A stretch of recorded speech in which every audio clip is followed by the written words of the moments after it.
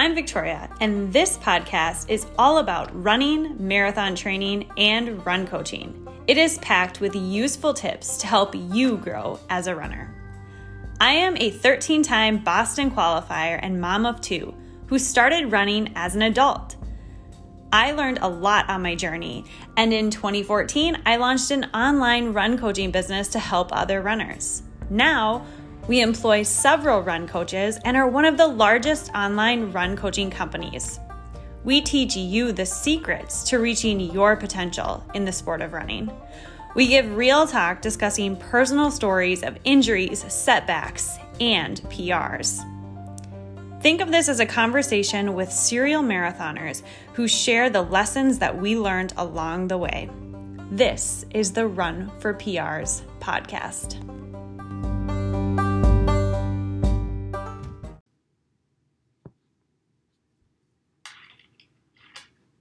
Today we are talking about a topic that a lot of runners have experienced before, and that is a bad workout.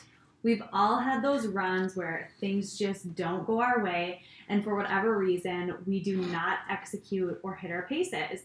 And so we might title these as bad workouts, right? And sometimes they can really crush our confidence. And so today we wanted to talk a little bit about how to rebound from these bad workouts and why they happen, right? So a lot of people will say that these type of bad workouts maybe come out of the blue, or they just really can't get around that mental block of going back out there and undoing that cycle. So once you have one bad workout, sometimes it can lead to this trickle-down effect of being in a mental funk and not able to really execute and perform at that high level that you were in a good groove of earlier.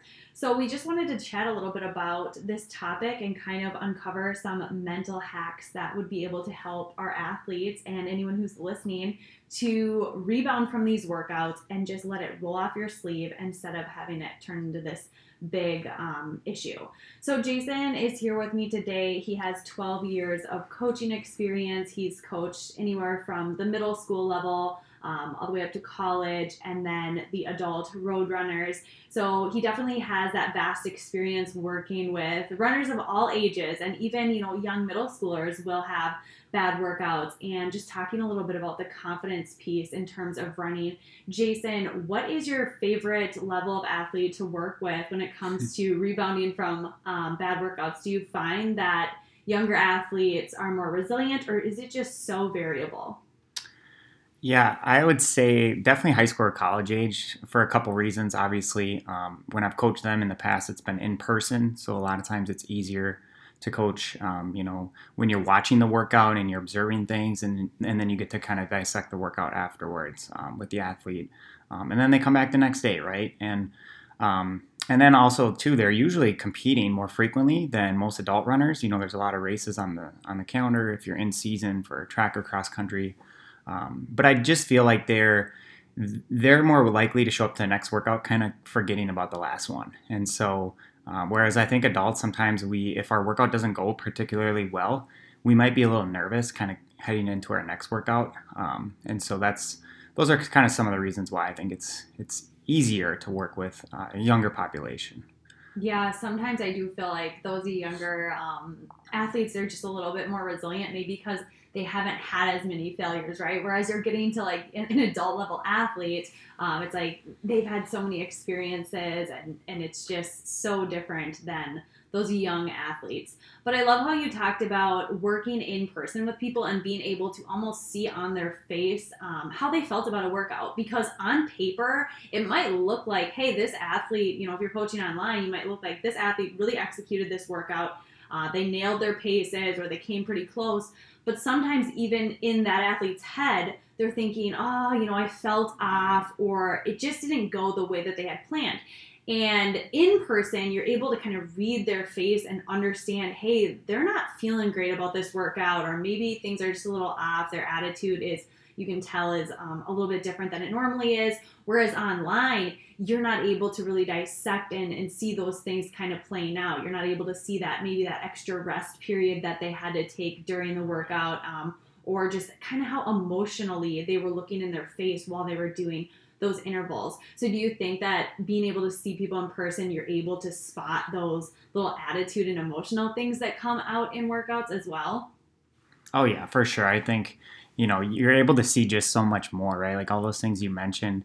And then you're just able to have dialogue like in person right afterwards. And so they're kind of getting immediate feedback. Or, if it's in the middle of the workout, you might, be able to kind of adjust it so that it doesn't leave them afterwards feeling like they've been so defeated. And so that's sometimes kind of some of the downfalls of doing online coaching are just that, right? Like we don't know about how the workout's going during the workout for the athlete. We only kind of get the recap afterwards. So we do rely a lot on comments that they leave in Training Peaks, or also kind of rating the workout on the RPE scale.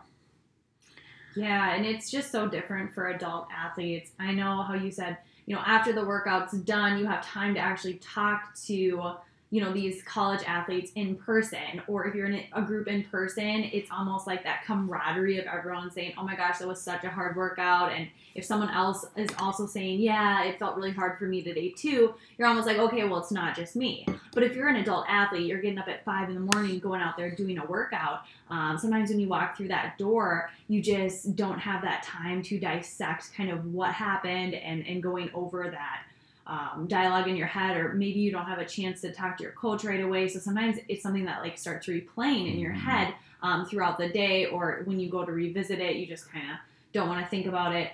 But like you said, in Training Peaks, I think it's really great, that feature where you can rate the workout. You can kind of put like a smiley face to it. So right. You don't, even if you only have like 1 minute to do something, just putting in kind of the rating, like what smiley face is it, right? That says a lot about how an athlete felt. And then maybe just leaving a few quick, easy comments about how you felt immediately after that workout, and just kind of getting pen to paper, right. Typing out your feelings, kind of letting the coach know where you're at, so that you can have that dialogue maybe later when you have time, and really address those things, because sometimes we just get so stuck in our head.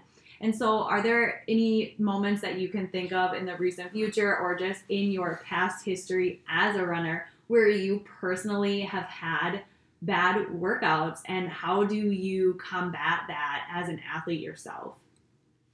Yeah, it's definitely something we've all kind of been through from time to time. And I think I've learned now to, kind of aboard the idea of doing a workout if the warm-up's not going well, or I'll just assess so many other factors to know if I'm like workout ready on that day, so I can kind of prevent those from happening.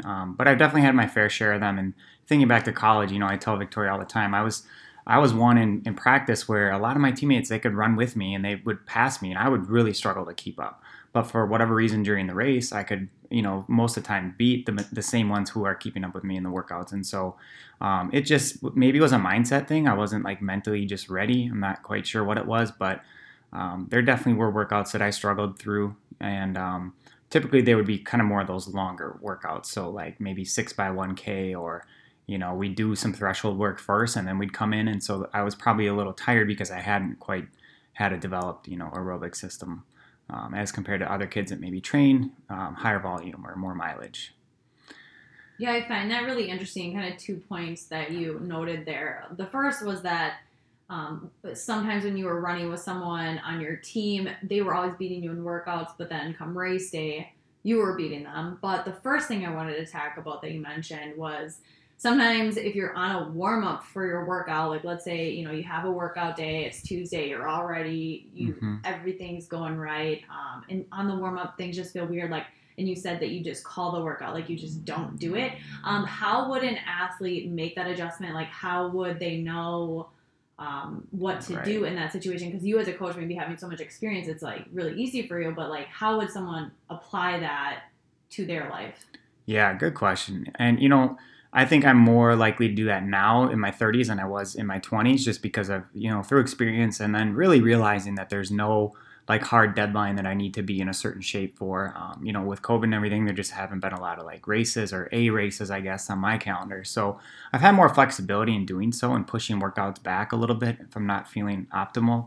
But I would say, thinking about the night of sleep that you got the night before, and then kind of the breakfast, the hydration, all of those things kind of go into how you feel. And there have been times where I felt awful on warm-ups and then the workout goes fine. So it's not always an indicator, but just kind of learning about, assessing everything like weather and elevation and all of these things can play a role. And so I guess just through trial and error, and if you notice some tendencies or patterns, like at a certain time of the day, if you just struggle to execute workouts or um, you know something like that, then I think that you're more likely to be able to catch it in the future. Or sometimes you just push it back a day. Maybe you just didn't sleep that well, so you turn it into an easy run, or you do a few strides and realize like, hey, I'm not quite ready. Maybe I'll wait a day. And that's one thing I've noticed with some of my athletes who I coach one-on-one is a lot of them are doing a great job, especially in the summer, of sort of just making these calls on their own, right? Where they leave a comment in Training Peaks saying, I just felt really drained after the weekend, so I felt it was better to rest today or get a good night's sleep before I attempt this workout. And that's something that I think is great because it teaches runners to be, it gives them more autonomy over their running. And we can always be flexible. So sometimes it's better to trim 2 workouts for the week down to 1 and give them a little bit extra rest so that they have a better experience executing that workout as opposed to struggling through 2 different workouts.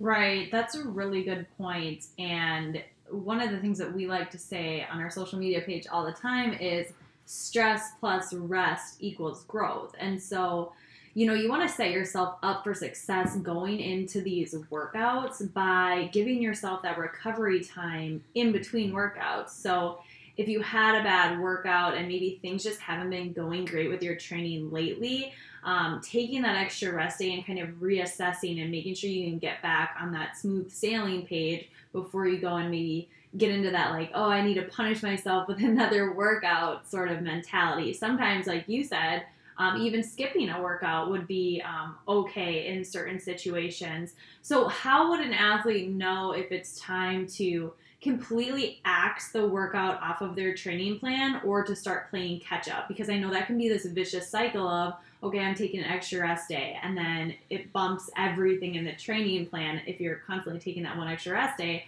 Before you know it, you're kind of stuck with, oh, I have to do like 4 workouts this week because I kept pushing everything back. How do you recommend finding the workout that needs to get bumped and narrowing down like what is the most important workout of the month or of the week, or which one can go?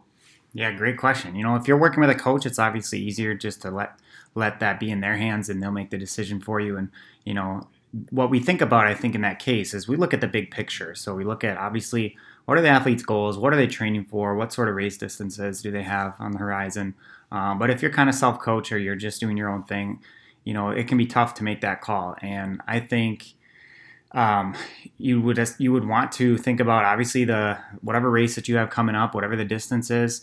Think about how your recent training has gone. It might be more important for you just to get a long run in instead of the workout if you're training for a marathon, or even for a half or a full. It might be more important to do like the steady state or more of like a longer, slower tempo as opposed to doing something faster, shorter. And so you could think about it as whatever's going to benefit me for my race, or also if you don't have any races happening, it could just be you're going to do the event that challenges you more, maybe what your weakness area is, just so that you're putting yourself out there and challenging yourself in new ways.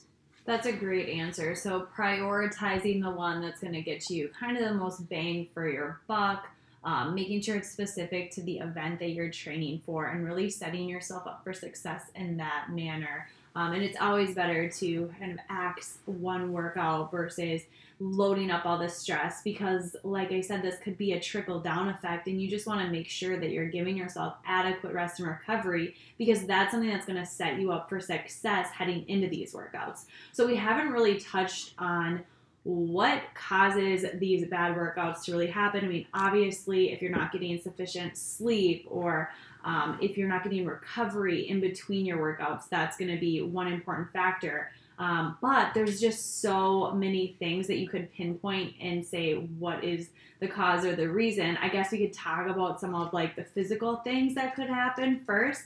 What do you find with your athletes are some of the top physical reasons, or even new people that come to you as a coach? What are like the physical reasons that people usually struggle with some workouts or they bomb workouts?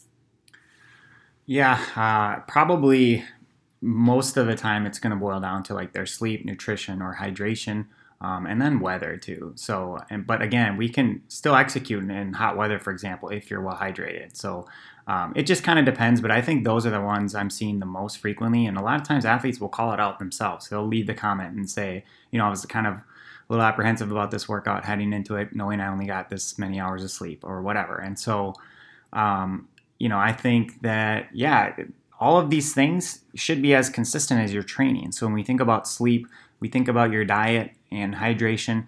You want to kind of be consistent. You don't want to just be like eating really well for 3 days and then eating like garbage for 3 days, or sleeping 9 hours and then sleeping 5 or 6 hours. So I think the more routine you can have your body be in, I think that kind of helps. It will kind of know what is expected of it come the workout.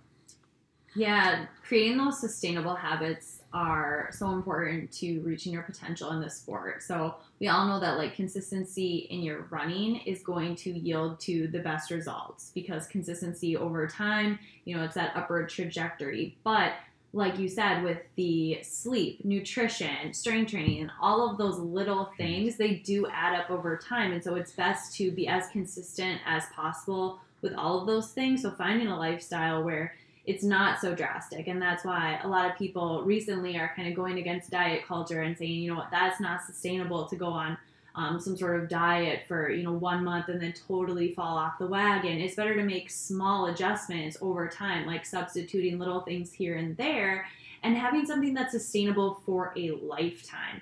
Your body thrives under, that consistency and more of a homeostasis of nutrition and exercising on a regular basis. And so I think when you can have all of those things be as consistent as possible, that's going to go a really long way. But like you said, weather is always a factor. And when it comes down to starting to talk about making adjustments, right? So when weather's a factor, when it's super hot or if it's really cold and the footing's bad, that's when as an athlete or as a coach, you would start to make these pace adjustments.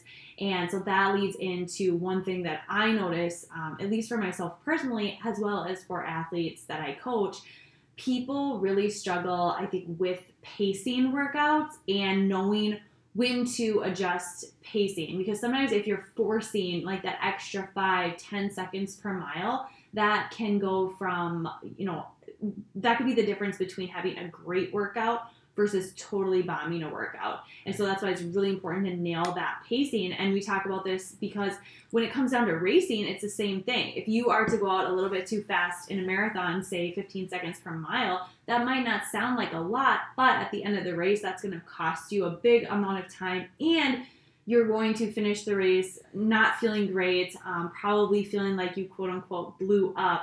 And so that's why it's really important during these workouts to practice pacing. So I know you talked a little bit earlier about how you make adjustments to your workout, or you'll call the workout and kind of quit on a workout if things are feeling not fully recovered. In the instance of adjusting your paces, so if you have a workout, say 5 by 1 mile at 7-minute pace, and you're doing it and it just feels really forced, how do you know when, you're just kind of being a wimp mentally versus actually I need to kind of adjust paces because maybe I didn't sleep so well, maybe it's that time of the month if you're female, maybe the wind is really bad. There's so many things that are hard to measure and there's no calculator for it. How do you know what to do? Yeah, good point. You brought up a lot of factors that can play into why the workout may not be going according to plan. And I think the answer will depend on, obviously, on the athlete, the timing for sure, because if you're doing that workout and you've been pretty well rested, like it's your first workout in a week or whatever, you might want the athlete to complete all 5, but your adjustment might be more rest or slower paces. And so kind of giving that athlete, the longer you work with an athlete, hopefully you can start to establish what are some of these guidelines that they can kind of incorporate into their own training during the workouts. Because there were times where we'd work out with the college kids and I wanted them to hit like 20 by 400 just because I felt like there's something mentally tough about achieving that. And so I didn't care if I needed to give them extra rest or slow down the paces, but they needed to hit all 20 just so that it gave them that kind of confidence. And so there are times where you want to keep the I guess the volume of the workout the same, and you'll adjust the intensity or the rest. And then there's times where you're going to completely adjust the bulk or the volume of the workout, and you might cut it in half. So, maybe instead of doing like, I don't know, 6 by 1K, you would do 4 by 1K. And that would be an example of quite a big, reduction, or even just trimming it down by 1. And so that'll kind of just depend on, I guess, the week leading up to it, maybe what the reason is, what factors you're faced on that given day. Yeah, that's a really good point. And I think understanding the purpose of the workout can be huge, and having that autonomy to make those adjustments. And sometimes when you're working with athletes, maybe they don't know the purpose of the workout. And that's why I think having that open dialogue with your coach, like on maybe like a bi-weekly or a monthly basis, be like, hey, like I know I'm working towards a half marathon, and we're maybe like 12 weeks out. What exactly is like the main focus of like this month or this week? Like what should I really be focusing on, and really knowing what that main focus is. And it's going to vary from athlete to athlete, month to month. Sometimes athletes really understand, okay, like I'm training for a marathon, the main focus is building endurance and that sort of thing. But when you're training for like the 1 mile, the focus might be vastly different, right? We really want to hit like some of these anaerobic, hit on power. So in that case, it's like, well, we do really want you to hit these faster paces, and we don't want to like adjust the paces too much because they're already very short and the whole idea is power, but maybe we'll make the rest longer. Or maybe we're going to cut a rep or two at the end just because you kind of tapped out on speed. But when it comes to like these longer events, like a marathon, for example, if you have an 18 miler on the schedule, we're not going to like cut the workout down to 14. It would be better for you to just kind of slow down that pace and make sure you're going the distance and building that endurance, because the goal there is to get the time on your feet, get the mileage, and worry about, pacing later. It's better to build that aerobic engine and that aerobic base. But there's just so many variables at play. But I think giving the athlete that autonomy to make those decisions on the fly when they're in the workout and make adjustments can be huge and key. But regardless, even if you do make those adjustments, right? So you might have that 4 by 1 mile and you're supposed to run 7-minute pace. Let's say you did make the adjustments. Let's say it was hot out. You weren't feeling great. You made an adjustment and you hit all of them at like 7:15 pace. Part of me wants to say that almost all athletes would be somewhat disappointed with that, just because it didn't match up with the expectations. And I think anytime you have expectations and you don't meet them, that's where people start to have some sort of disappointment, or they start maybe judging themselves, because whenever you're talking about expectations, there's always that judgment component there. Mm-hmm. So how do you help an athlete navigate through the judgment of, your runs or those expectations, and managing that? Yeah, it is definitely a tough, it's kind of a slippery slope, right? And I think that we've obviously all been there, and we've done races even where, conditions were tougher than we thought, right? Of course, had way more hills than we thought, or it was way hotter than we thought. And so a lot of times we are satisfied with our effort because we knew we did our best on that given day. And I think just reminding them of that, and letting them know, like, just because this workout went this way does not mean that the next one might go the same way. How many times have we bounced back and crushed our next workout? I'm sure that's happened to people, or their next race. And so I think we just have to look at, like all those factors and like where you are within your training cycle or your racing cycle, because, a lot of times we just need to zoom out, think about the big picture. Like, you're still building your foundation. You're still going to continue learning and growing as a runner. And so just not being too hard on yourself.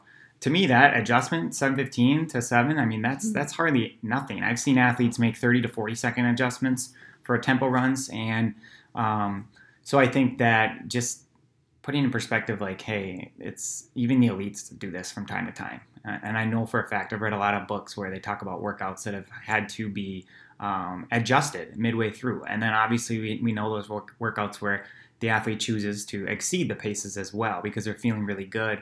And, anytime you do that, then we might have to start thinking about how do we adjust on the days following, because we want to make sure that your body's getting the rest that it needs. Right. I definitely agree with you on, adjusting from 7-minute pace to 7:15.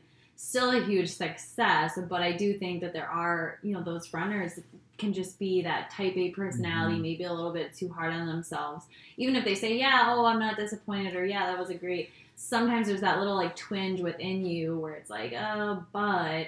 And that's where we really want to focus our attention on, because that can be as big as, okay, it's at a 4x1 mile, 7-minute pace, and you ended up doing like 7:15, 7:30, 8, 9-minute pace, walking home, right? There's that type of workout. Like, there's other types where like you get to the track, you can't even get through a half mile, and you just like walk home.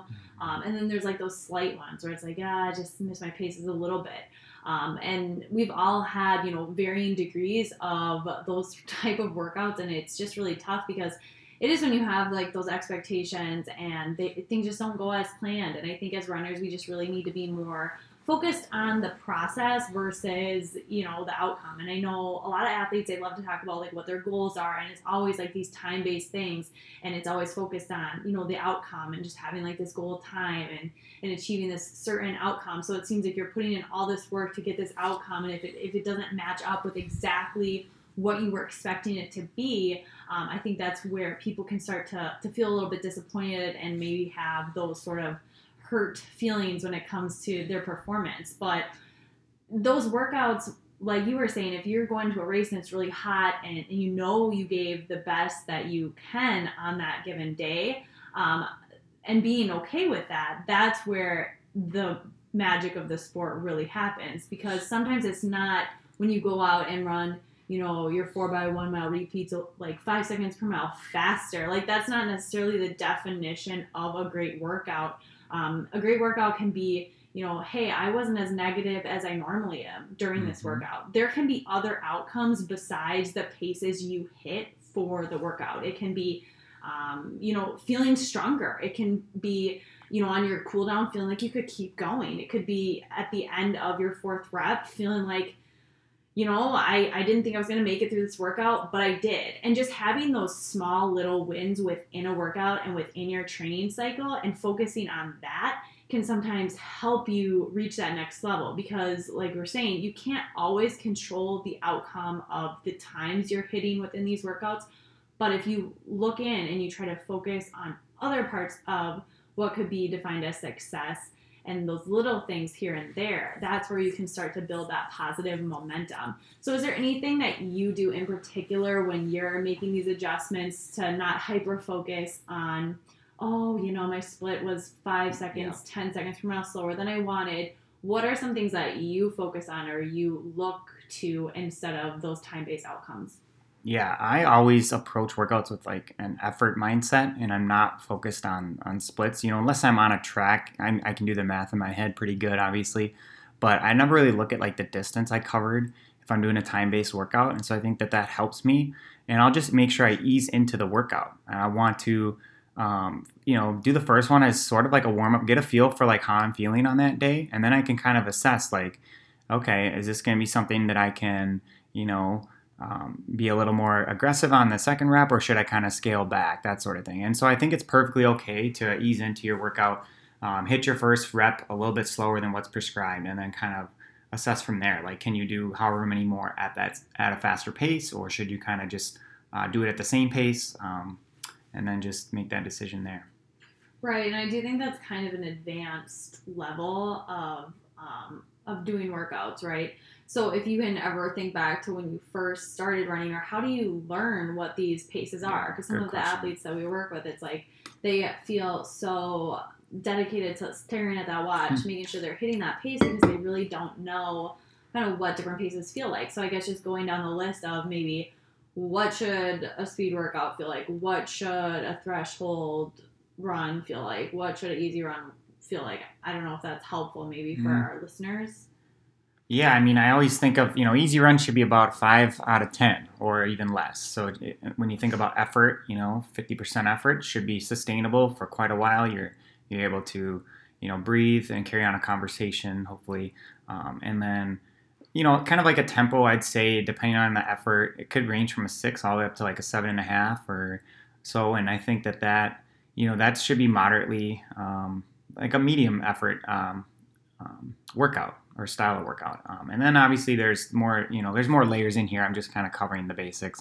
Threshold would probably be like an 8, and then speed workouts could be anywhere from like an 8 to a 9.5. So it really just kind of depends on what the purpose of the workout is. But you're never really feeling like you are, running out of 10. We're saving those race efforts for race day. And I think even if you're doing like a quality speed workout, starting out, making the first set feel like an 8 out of 10 should be doable so that you feel like you can continue to hit however many reps you have on the schedule for that day. Yeah, and visualization is huge here. So when you're talking about the effort-based scale, sometimes that's just so variable, and some people have a hard time like wrapping their head around exactly like what does a 7 feel like. So when I'm running and doing these workouts, if I have a steady state run or something that's marathon pace effort, I will put myself in, okay, what am I going to look like, feel like on race day if I'm at mile 8 of a marathon? And what sort of pace would I want to be running? What sort of effort would I want to be running? And so I kind of take myself there. I visualize what the course might look like. I visualize how I would want to be feeling in those miles. And I let my body just dictate, okay, what pace are we running today? And usually that's a good ballpark for, marathon pace. And then if you go to tempos or thresholds, same can be said true. You never want to finish a threshold workout feeling like you can't do another rep or that you physically couldn't speed up, because then you're defeating the purpose of the threshold. When it comes to threshold pace, that is the pace that you can race at for 1 hour in duration. So for someone who is a 1:30 half marathoner, you're maybe looking at about a 6:40 pace for a threshold workout. That's about what you would be able to hold if you went to a 60-minute race. So 6:40 pace, but if you're going up a hill, if you're going down a hill, if it's windy, all of these factors will influence what that pace is at any given moment. And so what you want to ask yourself instead is, okay, if I was at this 60-minute race, how would I want to be feeling? And so for some athletes, that might be, okay, a 10K. Maybe they cover a 10K in an hour. And so you just think, how do I want to feel in a 10K? For me, I'm always like, how do I want to feel during a 10-mile race, roughly, or a 15K? And being able to kind of put yourself in that moment, it not only can help you with pacing, right? Because you're able to like think about, okay, if I was in a race, what would I want to feel like? But you're also doing that visualization exercise. And they say that people who visualize their success, they actually become more successful. So you're having that visualization of feeling strong in a race and how you want to feel and how you're in control. And those are all really good things I think that athletes can practice, and definitely an applicable tip. So next time you're in a workout, just kind of visualizing how you want to feel like and what the purpose of the workout is, and then visualizing yourself in a race. And even if you don't have, like a 60-minute race on the calendar, you can still like put yourself in the future, right? Like 2 years, like let's say, and you're doing that 10-mile race, or you're doing a 7-mile race randomly. Whatever it may be, you can always just kind of make up a scenario in your head and visualize it there. So do you ever do any sort of visualization like that, or do you have any sort of positive mantras that you say to yourself, or what are some of the things that get you through those harder workouts? Yeah, you brought up a good point. I do that a lot. Probably every workout, actually, is I relate that to what I would feel like during a race, right? So, I'm kind of old now. I'm not doing anything at like mile pace anymore. So that's really the only like really hard workouts I would probably do. 5K pace, I'm thinking if I'm doing something at 5K effort, and it's lasting like 3 to 4 minutes at a time, I just remind myself like, well, you could run this pace if you had to for 16 minutes or so on at a real race. And so just kind of going through that mindset of like, this is just a small chunk at this effort, where you would sustain this pace for a lot longer in the race. And so doing the same thing with all the distances, really. A 3-mile steady state should feel pretty easy. And sometimes if I see an athlete struggle through one of those, then to me that could be a red flag that we have their paces too fast, or they're just putting a lot of pressure on themselves to like execute a certain pace. Maybe they're running slightly too fast. Or there's some of those other factors we've talked about too, like weather or sleep and nutrition, all those things were off. So as far as like positive mantras, I guess just always thinking about conserving energy. I think about like cell phone charge or cell phone battery, I guess. I think about the battery and I just think like, oh, I want to be running at like half full or right now or 70% charge, that sort of thing. And so I just think about that as not emptying the tank.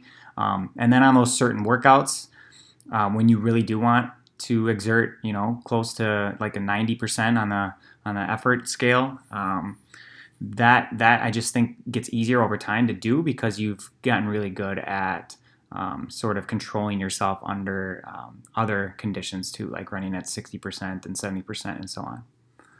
Yeah, definitely keeping the effort scale in the picture and focusing on those things can be a huge game changer for athletes, and definitely something that we recommend in terms of learning how to pace is going off of the effort-based scale and not so much focusing on the pace on your Garmin, especially like when you're in the workout.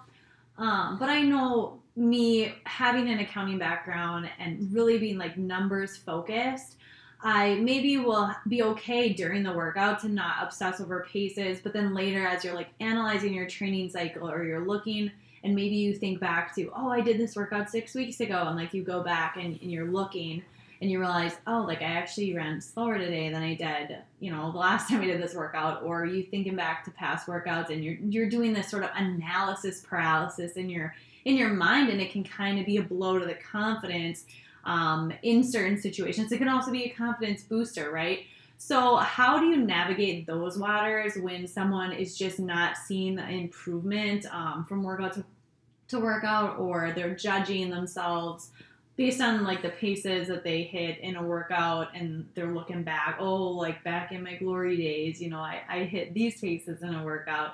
How do you kind of tie that, especially in certain situations? I know that you, for example, it's like you kind of know, okay, I'm never going to PR in the 1 mile 5K again. I think you've said that in previous podcast episodes, but like if you were really like gunning for, a marathon PR and like you were doing all these workouts and then you looked back at like the workouts you were doing when you ran your marathon PR like 8 years ago, and you realize like, oh, like I'm actually, I'm not hitting the same paces that I was. And other than that, your confidence was there and like your fitness is there, but you start having these doubts because like, oh, Right. 8 years ago I actually did this workout better, and maybe I'm not in the shape that I thought I was in, and you start having those sort of like wandering thoughts and doubts. So how does someone like combat those? Well, when you're thinking about longer races like that, we know a lot needs to go right on race day to have a good performance, and it doesn't matter so much what kind of shape you're in years ago. If you've just been putting in the work, consistency over time is going to pay off for you, and so you may show up and just crush it on marathon day as long as you train smart and you're healthy. I think those are two huge advantages. And then, like you said, the confidence piece is probably even bigger. So maybe you're more confident now than you were back then. But yeah, you're not quite as fit. You're not hitting those same workouts.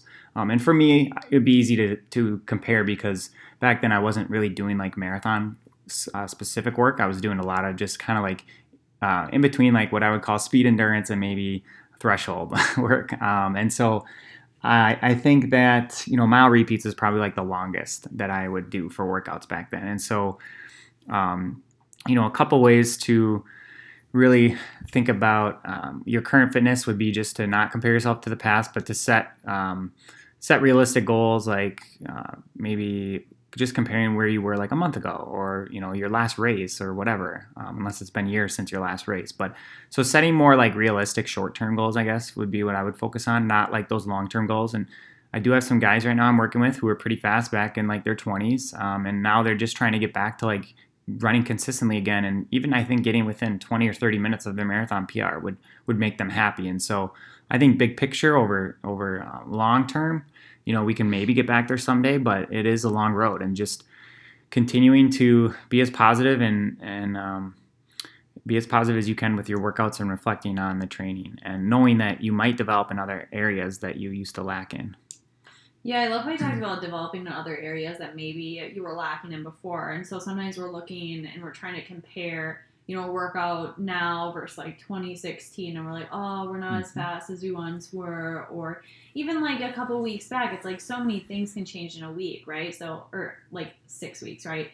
you might be under a lot more accumulated fatigue, and that's purposeful. And so maybe your legs are heavier. Maybe you did a 20 mile or 2 weeks before this workout, and the last one you did on fresher legs. So there's just so many variables. So it's really hard to sit there and play that comparison game because you're never comparing two exactly same scenarios, right? The weather is a factor, your sleep is a factor, and unless you're keeping like such a diligent log of like, the last 2 weeks I have this many miles on my legs, and this is what I ate the night before, and this is how many hours I slept, and this is actually how I felt during the workout, and this is how my breathing was.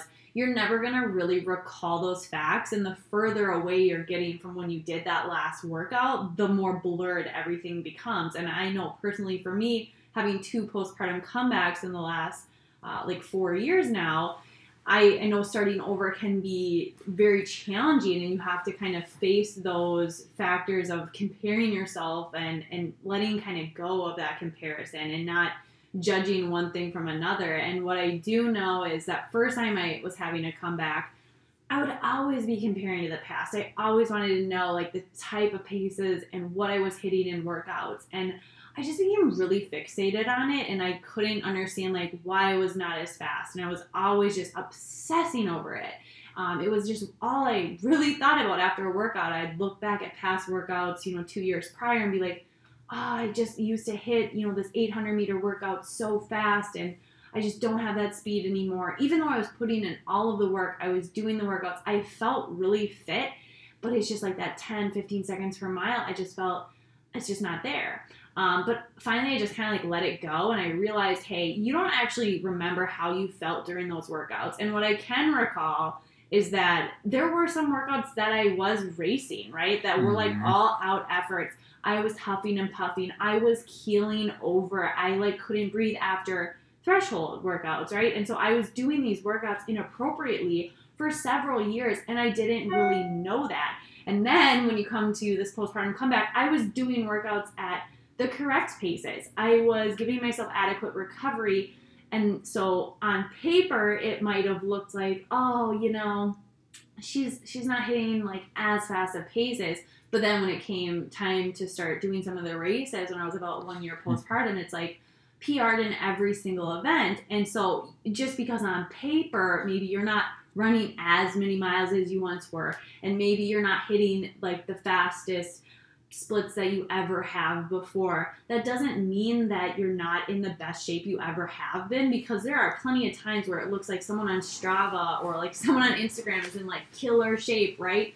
But it comes down to, are you, training correctly? Are all of the things actually coming together? Because sometimes you can have this stellar training on paper. It can look like you're super fit, but that's because you're like going out there and you're gunning it and you're racing workouts, and so you're not actually improving, and you don't actually have that next gear for race day. And I can say this because I did that. Like, I've been there. That was 5-6 years ago now. I kind of got caught up in the, I want all my runs to be like at this pace, and I want to like get faster, so I'm gonna like hammer these workouts, and you kind of sustain your fitness for a while, so you can be like pretty fit, but eventually like really slight minor decrease in speed here and there, and you just can't sustain that level of training and not giving yourself that adequate recovery over the long term. And so the best way to be successful is just to, maybe you need to start a new page, and maybe this is where you're starting to realize, hey, in the past, maybe I was racing my workouts, maybe I haven't been doing these things appropriately.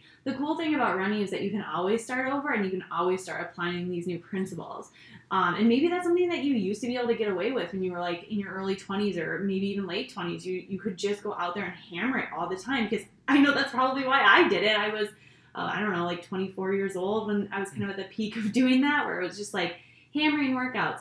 But as you get older, maybe you just need to start making some adjustments to your training because you can't get away with it as much. And so that's where we really like to have people apply some of these principles and just see how you feel doing workouts at like 80% effort versus 100% effort. So I don't know if you can relate to any of that, Jason, or if you coach any athletes that have had similar experiences or words of wisdom for our audience. Well, I mean, you said a lot of good things there, and I think, watching you come back from postpartum 2 different times, it's not just that you approached your running workouts with a smarter mindset, but I think it was just you saw the big puzzle, right, and how it all fit together. So your strength training was always on point. You did the little things like yoga, the sleep, the nutrition, like all these things helped you. And I think, yeah, that just builds you up for success long term, because you're not crossing over the red line frequently. You're just staying right below it. You're kind of doing your workouts. The stress plus rest equals growth equation is going to work for you longer, as opposed to someone that is only focused on running and only focused on the workouts, right? So I like how you said just putting some other principles into your training. So it could be just little things that you maybe haven't done before, like spending some time doing some mobility work, or form drills can really go a long way if you're kind of reaching a plateau. And maybe sometimes just running a little bit less, doing less volume, and focusing this energy, these efforts into things like strength training or yoga, or even like cross training, can actually make you stronger, and could kind of give your body the break that maybe it needs. And then when you go back, you get in a new training cycle, you might feel even better. And so I really like a lot of points that you brought up, but it's definitely something to reflect on and think about. Like, are you doing, if you care so much about your running, there's a lot that goes into it that can make you a better runner, more so than just running. And are you willing to do those things? Definitely a lot of good points there. And like those little things that you don't think are going to make a huge difference, they really do. And so I don't want to attribute like it to any one thing, but for me personally, I know back when I was having a lot of really bad workouts, so this whole podcast episode is about like rebounding from bad workouts. And, in recent history, I can't really think of any bad workouts I've had, because I don't, like, I'll make the adjustments like we kind of talked about earlier in this podcast. But, like, back in, like, 2015, 2016, I had so many bad workouts. It was all the time. It was, like, almost every single workout was, like, classified as, like, somewhat bad. Maybe because I was, like, forcing it a little bit too much. So if you find that you're kind of, like, on this cycle of, like, every workout feels like a disappointment, I think just having that adjustment mindset and allowing yourself to, hey, like, if you need to do the warm-up slower, that's okay. If you need to go on your easy runs slower, that's, a good thing. And so just for context sake, in 2016, every single run that I did was like faster than 8-minute pace, even on easy days. And I was consistently running like a 3:26, 3:28 marathon, even though that was, 10 minutes slower than my PR. Then it's like fast forward to now, it's like I run my easy pace at 9:30, 10-minute pace some days. And so when it looks like it on paper, it's like, whoa, she's not as fit, but it's because I'm doing that, with a purpose and an intention. And, as hard as it is to slow down and to see those sort of, I run slower on some of my easy days than I did when I was like 9 months pregnant, right? So it's just for context, it's like, just making those adjustments and being okay with slowing down and accepting that, like, hey, maybe what I did in the past, like, isn't really serving me anymore. So you just have to really, like, nail down what your goals are. So if you want to start having, like, really positive experiences on your workouts, I think when you go out on your easy runs, having that in mind and visualizing that. So on my easy runs, I will think, how do I want to feel on my next workout? And I will visualize into that future, and what do I need to do today to feel good for that workout coming up? And so you're just always being cognizant of each run has a purpose, and there's a purpose of those easy runs. And so however slow you need to go to make sure you're going to feel good for your workout, that's how slow you should go. Whereas in the past, I was like, well, my easy pace is, 7:55 to like, 8:40 pace. So I'm going to go exactly 7:55, and I'm going to speed up at the end because I feel good, or I just, I want to feel fit, or whatever. You just like rationalize all these kind of silly things. And then when I went for my workout days, I just felt totally trashed. My legs were heavy. And, on paper, it maybe looked like, I was doing reasonable things. I was staying about 2 minutes per mile slower than my 5K PR pace, but it's just it wasn't enough to allow me to recover. So I think leaning into some of these principles and being able to really like trust the training and go through that process of every run having a purpose and really setting an intention before you head out the door and say, whoa, I think maybe I've been going too fast on my easy days. I really want to feel good for my workout coming up. So today I'm going to go slower on purpose. And there's that pressure, I think, on social media or on Strava, and I don't know how relevant this is anymore just because I'm not as present in that anymore, but I think that it's still prevalent. So is that something that you've ever experienced, or you think that some athletes struggle with, is like making these adjustments so that you're hearing this podcast and you want to make adjustments, but you're worried about like what people are going to see like on Strava, or like that your paces are slowing down and you won't be able to post on Instagram or whatever. Is that even a thing? Yeah, I mean, I'm sure it is for a lot of people, right? I know when it first kind of came out, I was that way with posting workouts just because I saw people who were very similar. They had very similar race results to me, and they were posting their workouts. So I kind of just wanted to feel like, oh, I can hit those paces too, And so, I think over time I just realized that wasn't really serving me well. It's not the most important thing. And I just think that if you're someone that maybe struggles to find motivation to get out the door on your workout days, or you're sort of like dreading it, there's sort of this like just this negative cloud around, oh gosh, here's a workout today.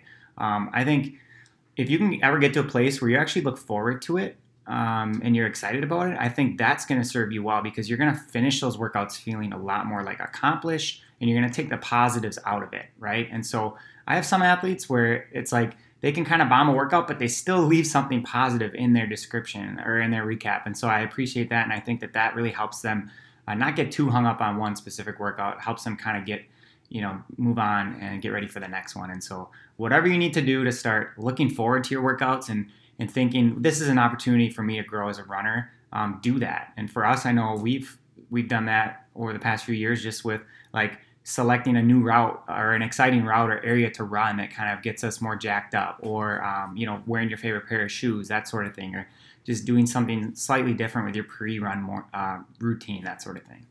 Right, focusing on the positives can be huge. And I love how you talked about some of your athletes leaving those comments. They might have a terrible run, but they still find something positive to say about it.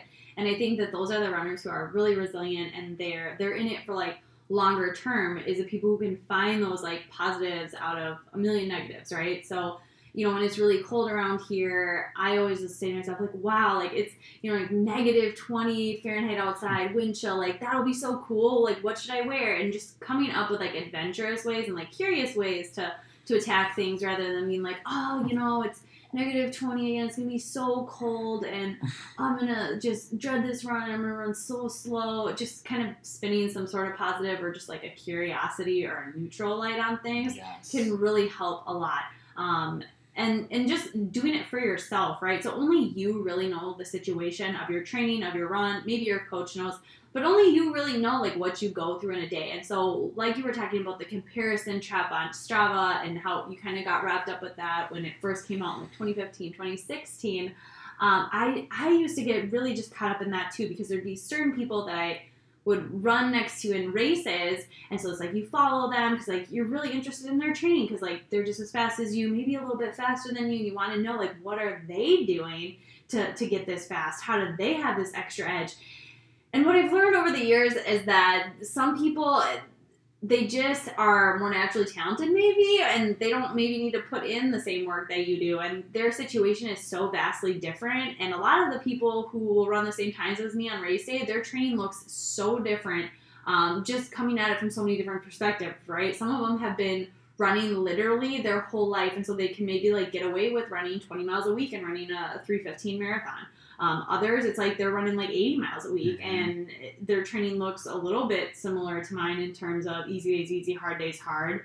But it's like they're doing way more volume because they need to put in more work than I do. And then there's other people where maybe they're doing just a variation of doing more of their runs at like an aerobic steady state pace, not ever really doing a lot of hard workouts. And so what you might find out there, if you're following a lot of people, that some people will just like run in the gray zone. And I know we talk a lot about like avoiding that gray zone for a lot of reasons, but a lot of runners run in the gray zone. And I used to do it. Almost everyone I know has done it at one point or another. The gray zone isn't horrible, but what happens is a lot of stagnation. So people will say, oh, I peaked at running.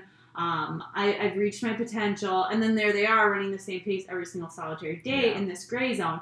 Where in reality, if they were to polarize their training, do more of like the easy days easy, hard days hard, they would be stressing their body in new ways to elicit a stress response. And so some people, they just don't want to do that anymore, and that's totally fine, right? And so it's like, yeah, run whatever pace. You just don't know why people run is kind of like what I'm getting to. So some people might just be running. They might just be going out there for the sake of running. And as I've gotten to know some of these people that race next to me on race day, that's really the case with some of them. And so it's like for maybe years on end, I was comparing myself to these people online, but they were just going out there running to run. They were never trying to like really train that hard. They were just trying to log all these miles and run outside. They just enjoy being out in nature. And so it's like you really have to know what their intention is and all of those things before you can like start comparing your training to someone else's. But I don't ever really recommend comparing training to anyone else's. And that's why I think Strava is so challenging. And same with social media. I mean, we're such social creatures by nature. And whenever you're looking at someone else's feeds of anything, it's like it's bringing out that judgment and like that whole comparison thing. So I think just being cognizant if you start to get those thoughts, to just redirect or to maybe like get off of there for a little bit. Maybe when you do log on to these social media accounts, go on there with intention and say, okay, like my intention coming on here is maybe to give some people some kudos, to maybe socialize, leave some comments, but don't go on there and like start analyzing people's training and then like looking at your own training. That sort of like rabbit hole, I don't think is really productive for anyone. But I know it's an easy trap to get caught into. So do you have any last minute things or advice in terms of rebounding from workouts or the social media topic?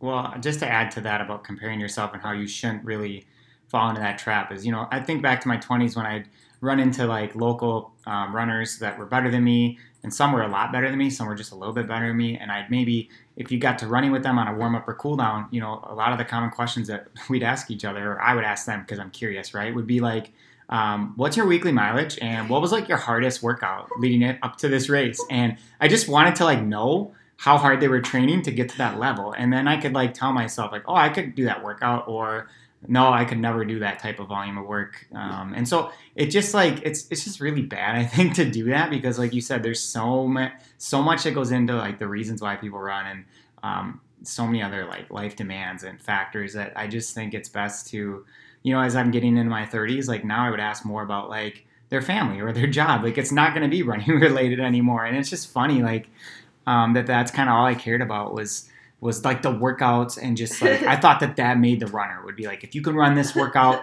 this equates to this sort of race performance. And then I soon realized like that's not the case at all. And I've had races where I feel like I barely trained and I showed up and I surprised myself. And I think that kind of taught me like, hey, it's okay to not always be redlining and to just be enjoying kind of the process and setting maybe some goals that are a little bit smaller, more attainable. And I think that you can have more fun doing that long term.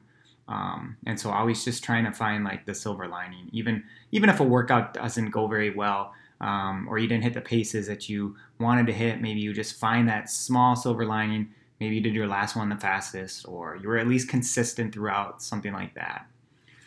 Yeah, I think that's pretty funny about asking what workouts they were doing, and I couldn't help but laugh a little bit because it's so relatable. I definitely went through a period of time where that's all I thought too. I was like, okay, well, as long as I like run this one workout, that means on race day I'm going to be able to do XYZ performance. And it's just funny because you realize it doesn't actually work out that way. You can sit there and like gun all these workouts and try to like kill yourself to reach a certain time in a certain workout, but if you're not doing the workout purposefully the correct way, it's not actually going to lead to anything on race day because you're not going to have that extra gear on race day. So with all of that being said, I think it's time to kind of wrap this one up. As you guys know, we are run coaches here at Run for PRs. There are several other coaches here as well who all have great backgrounds and a lot of coaching experience, and who can help you navigate these things. So a lot of this boils down to sometimes people just want to like work with a coach and chat things over, and having someone kind of in your court to maybe talk you off the ledge, right? So there's been so many times where I've had a workout that I just really wanted some encouragement or just someone to like bounce some ideas off of, and that's why a coach can be great, and they can help you navigating these waters in terms of making the adjustments and finding out what workouts work best for you and how you can really like reach the next level with your training, and being there to navigate some of these mental things that happen as a result of less than perfect workouts, right? So if that's something that you're interested in, you can fill out the form at www.runforprs.com for a free 7-day trial working with a coach. Again, that's www.runforprs.com, and we would love to get you set up and started working with a coach. Thanks for tuning in.